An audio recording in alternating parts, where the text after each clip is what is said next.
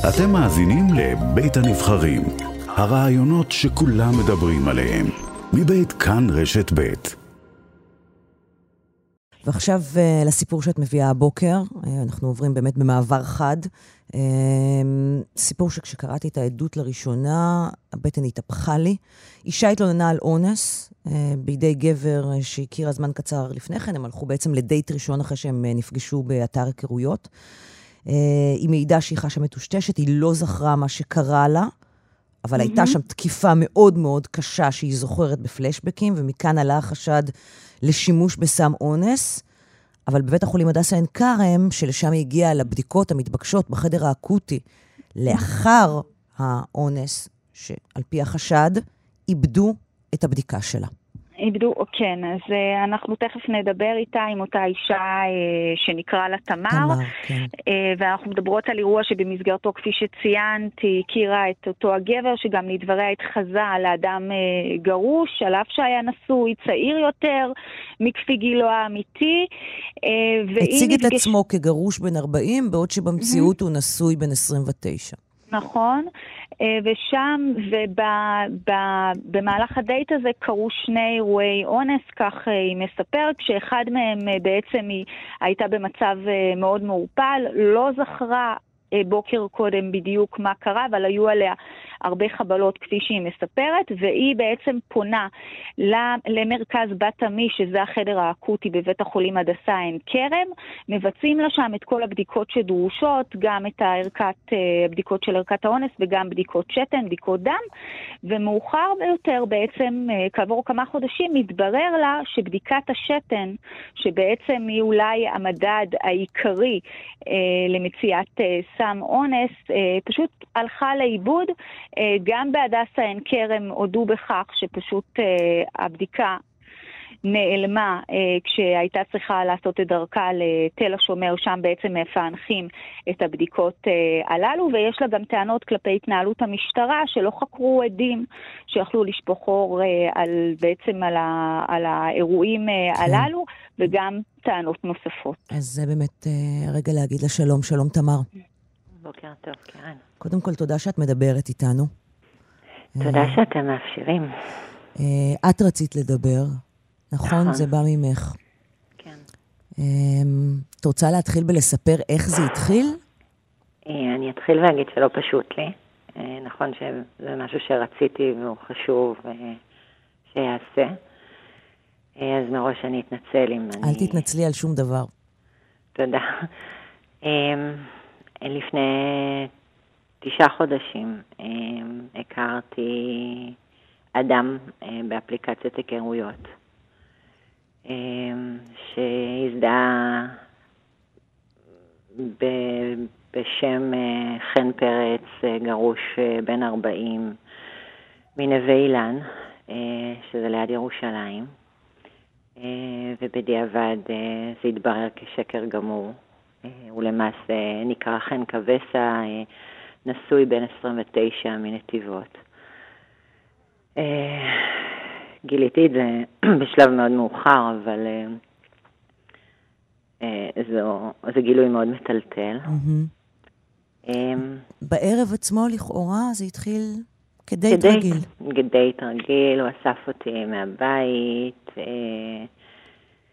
היה נחמד, דיברנו, צחקנו, בתוך כדי הערב התחלתי להרגיש מין משהו מאוד מטושטש, משהו שלא קשורה. התחלתי להיות מעורפלת, מין חולשה בגוף.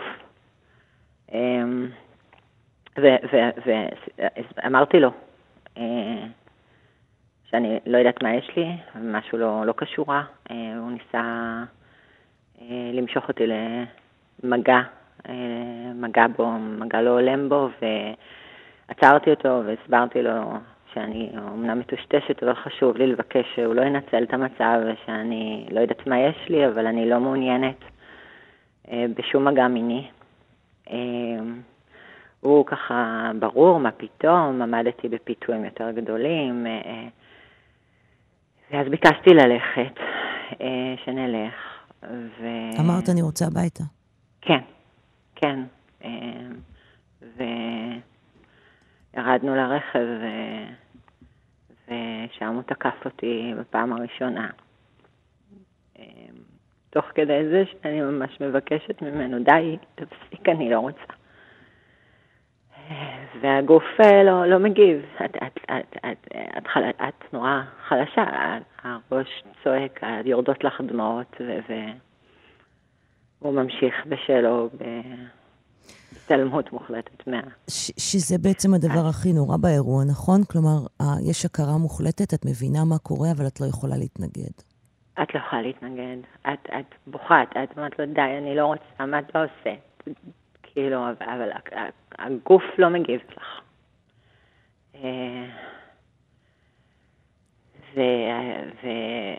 והוא התנצל על זה, אמר, אני נמשך עלייך, אני אקח אותך הביתה, גם אם את לא רוצה לראות אותי אחר כך, תני לי רק לקחת אותך הביתה, הייתה שעת לילה מאוחרת, האזור די מסוכן עם אוכלוסייה שהיא לא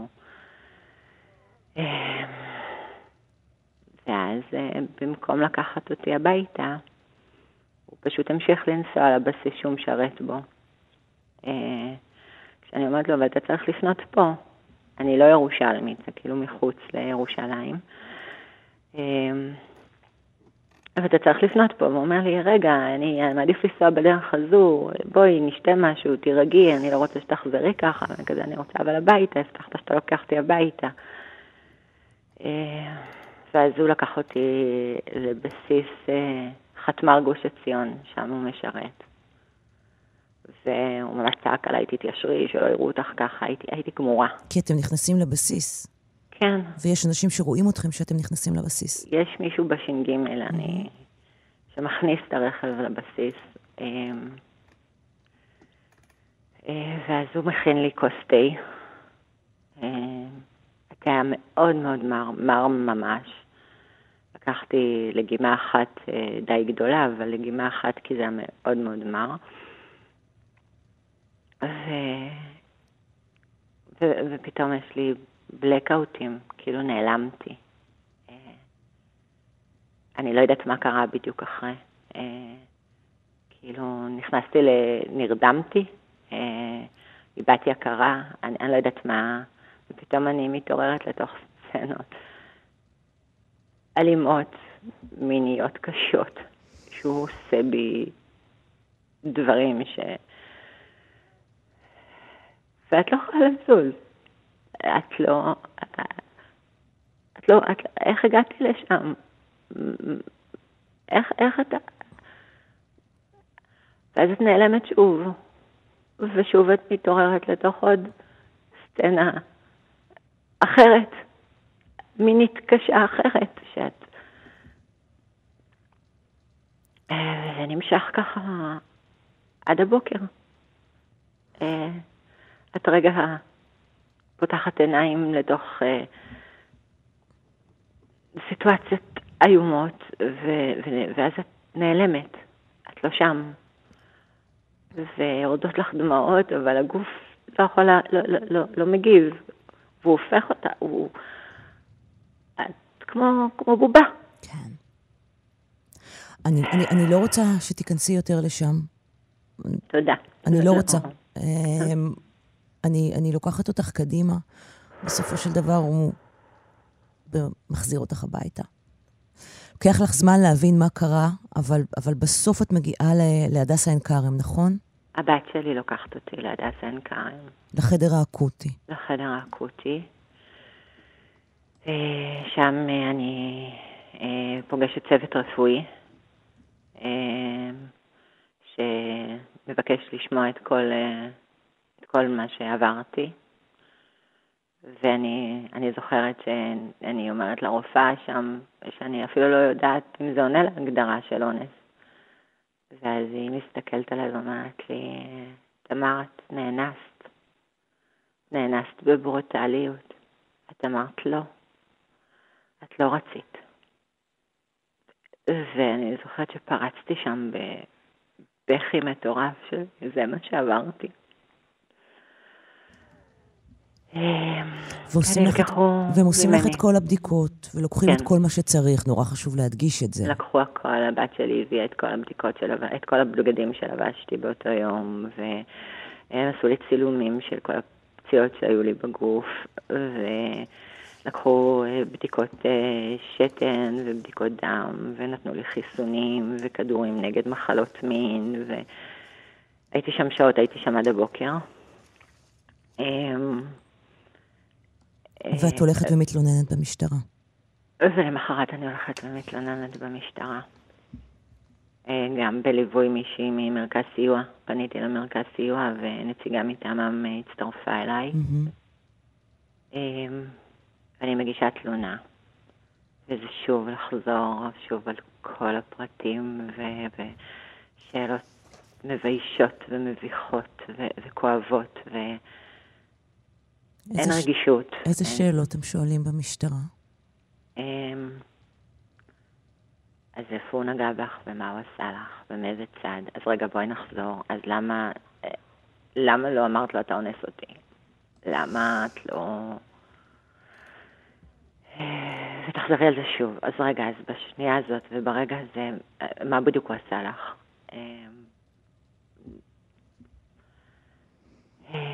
לקחו ממני גם את כל האנשים ואת כל המקומות, והיה הרצף של אנשים שפגשו אותי ב-24 שעות האלה. ייתכן שהיו מצלמות במקום שזה קרה.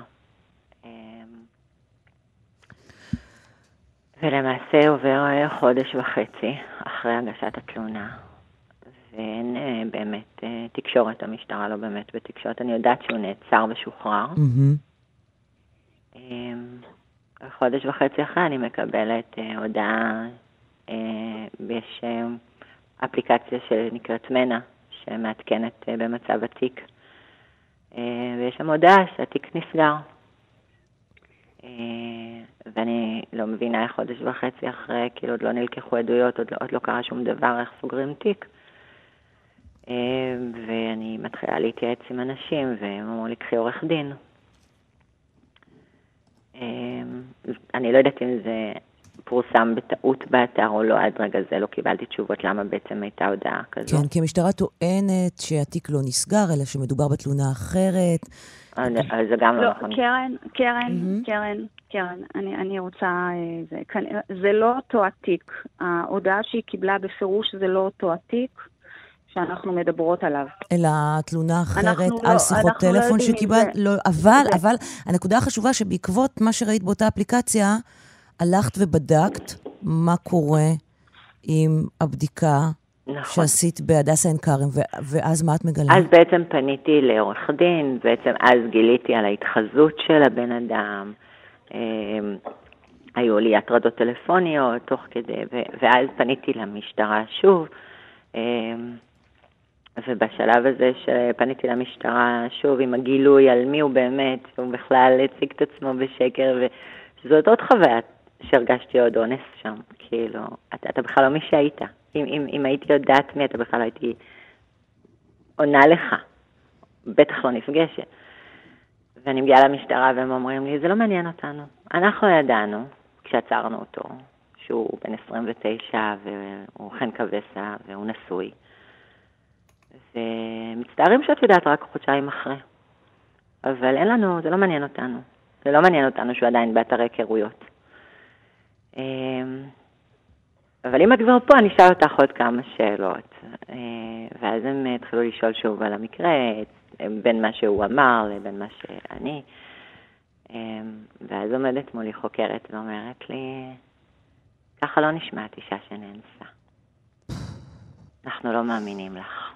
כך, במילים אלה? במילים אלה. ואני שואלת אותה, איך נשמעת אישה שנאנסה? היא אומרת לי, לא ככה. ואני, התחושה שם הייתה כאילו, אין לי יותר מה לעשות. כן. כאילו, אני פה בשביל לבקש עזרה, אני פה כי פגעו בי, אני פה כי אתם הכתובת. זה שהיא אמרה לי, אף אחד לא מאמין לך, ככה לא נשמעת אישה שנאנסה. מחדד כל כך את התחושת לבד שלך מול כל הדבר הזה, כאילו, מה אני אמורה לעשות עכשיו? ואני מניחה שזה בין השאר אחת הסיבות שאת מדברת. נכון. כי אף אחת לא צריכה להרגיש ככה, כן? אף אחת לא צריכה להרגיש שהיא כל כך לבד מול הדבר הזה. אף אחת לא צריכה לשמוע משפט שאומר שהיא לא נשמעת כמו אישה שנאנסה. איך נשמעת אישה שנאנסה? כל אחת יכולה להישמע כמו אישה שנאנסה, כי כל אחת יכולה להאנס. וזה בעצם נורא מרפא את הידיים, כאילו, זה נורא מחליש. את מרגישה שאת במלחמת התשה. כאילו, אני צריכה להוכיח שוב ושוב. זה בעצם אז עולה שצריך למשוך את הבדיקות לתל השומר. ואני מקבלת טלפון מנציגה של משרד הבריאות, שאומרת לי, תמר, אני כל כך מצטערת, אבל בית החולים איבד את הבדיקות שלך. שאלה הבדיקות היחידות שיכולות להתחקות אחרי חומר משנה תודעה, שזה החשד של מה שקרה לי. כן, ועוד אצלך היה מזל, הבדיקה נעשתה מיד אחרי מיד האירוע, אחרי, ולא בדיקת שיער שנעשית לפעמים כמה שבועות אחרי זה. גם אותה עשיתי, אבל הם אמרו לי מראש שהסבירות שבבדיקת שיער יהיו תוצאות מפתיעות, כי צריך להיות ריכוז מסוים שהבדיקה יכולה לזהות. ואילו בשתן זה באמת... עכשיו מה שמזעזע, קרן, זה יומיים אחרי שהייתי בבת עמי, היו לי תופעות פיזיות לא טובות, והגעתי שוב לבת עמי, ודוקטור באומן היא הרופאה של בת עמי, הראשית, היא קיבלה אותי, והיא מסתכלת על הבדיקות הכלליות שנעשו בבית חולים, היא אומרת לי, תשמעי, יש קנבואידים בדם. יש הוכחה שיש סמים בדם. אנחנו לא יודעים כמה או ממתי או מתי, אבל בשביל זה יש את הבדיקות שתן שמוקפאות. הם ישלחו לתל השומר לפי דרישת המשטרה, ושם נוכל לדייק בדיוק מה הוכנס לך. אז את יודעת שיש משהו, אבל את לא יכולה להוכיח מה. את לא יכולה להוכיח מתי. אז איך אני אמורה להתנהל הלאה? מול מערכת של כל כך הרבה כשלים. כן. קודם כל, תמר, אני רוצה להגיד לך תודה שדיברת. את אמיצה באופן בלתי רגיל. אני חושבת שאת מספרת כאן סיפור שצריך להישמע שוב ושוב. ואני מודה לך. אני לא יודעת אם יש בזה איזושהי נחמה, אבל אני חושבת שאת עוזרת לאחרות המון בזה שדיברת בוקר. שוב, אני לא יודעת אם יש בזה איזושהי נחמה, אבל אני מודה לך על זה. אחת המטרות שלי בלשתף ולהיחשף זה לתת לנשים אחרות לדעת שהן לא לבד. ואם הן לא יודעות מה קרה להן, שידברו. כי נורא קשה לדעת מה קורה שם. והדבר הנוסף שאני מקווה שיקרה, זה שמשטרת ישראל תתעורר על עצמה, ותחקור כמו שצריך את הסיפור הזה. אנחנו נביא את התגובות, אוקיי? משטרת ישראל נמסר, המשטרה חקרה את התלונה ביסודיות, וביצעה את כל הפעולות הנדרשות במטרה להגיע לחקירה אמת. במסגרת החקירה בוצעו כל הבדיקות והפעולות הרלוונטיות ביחס לממצאים שעלו במהלך החקירה. נציין כי חקירת המקרה נמצאת בסיומה, ובקרוב יועבר התיק לעיון והחלטת הפרקליטות כמקובל. ורד, אנחנו יודעים שזה לא מדויק. התיק עבר לפרקליטות והוחזר למשטרה להשלמת חקירה. התיק ממה שאנחנו, כן, אבל יש פה כמה סדרי פעולות. ממה שאנחנו יודעים, התיק הלך לפרקליטות, חזר להשלמות, ועומד, לפי התגובה הרשמית, לחזור שוב פעם לפרקליטות, אחרי ביצוע השלמות נוספות. שלא ברור איך הם נעשו, אם אכן נלקחו שם מצלמות, עדויות, אנשים שראו אותם וכך הלאה. אנחנו לא יודעים בדיוק מה נעשה, זאת התגובה של המשטרה שדוחה את הטענות של תמר. החשוד טען שהאירועים היו בהסכמה, זאת הייתה הטענה שלו לגבי האירועים עצמם לגופו של עניין. והתגובה של הדסה, מרכז בת עמי, לצערנו, דגימת שתן של מטופלת במרכז שנדרשה להעברה אל מעבדות תל השומר, אכן לא נמצאה במעבדת הדסה. עקב המקרה המצער, במרכז הרפואי חודדו נהלים ודגימות הנלקחות מנפגעות תקיפה מינית מסומנות באופן בולט וייחודי. כמו כן, הגבירה הדסה את תדירות העברת הדגימות למעבדה בתל השומר, ודורשת הקפדה יתרה בכל שלבי ההובלה שלהן. היה נחמד אם הייתם מתנצלים, הדסה. אפשר היה לצרף התנצלות לתגובה. תמר, אנחנו מבטיחות להמשיך וללוות. ואנחנו שוב מודות לך שדיברת, ושולחות לך כוחות. תודה רבה. תודה רבה. תודה. ורד פלמן, תודה שהבאת את הסיפור וליווית אותו, את מלווה אותו גם חודשים עד שהגענו לבוקר הזה שאנחנו יכולות לספר אותו. תודה גם לך. תודה רבה.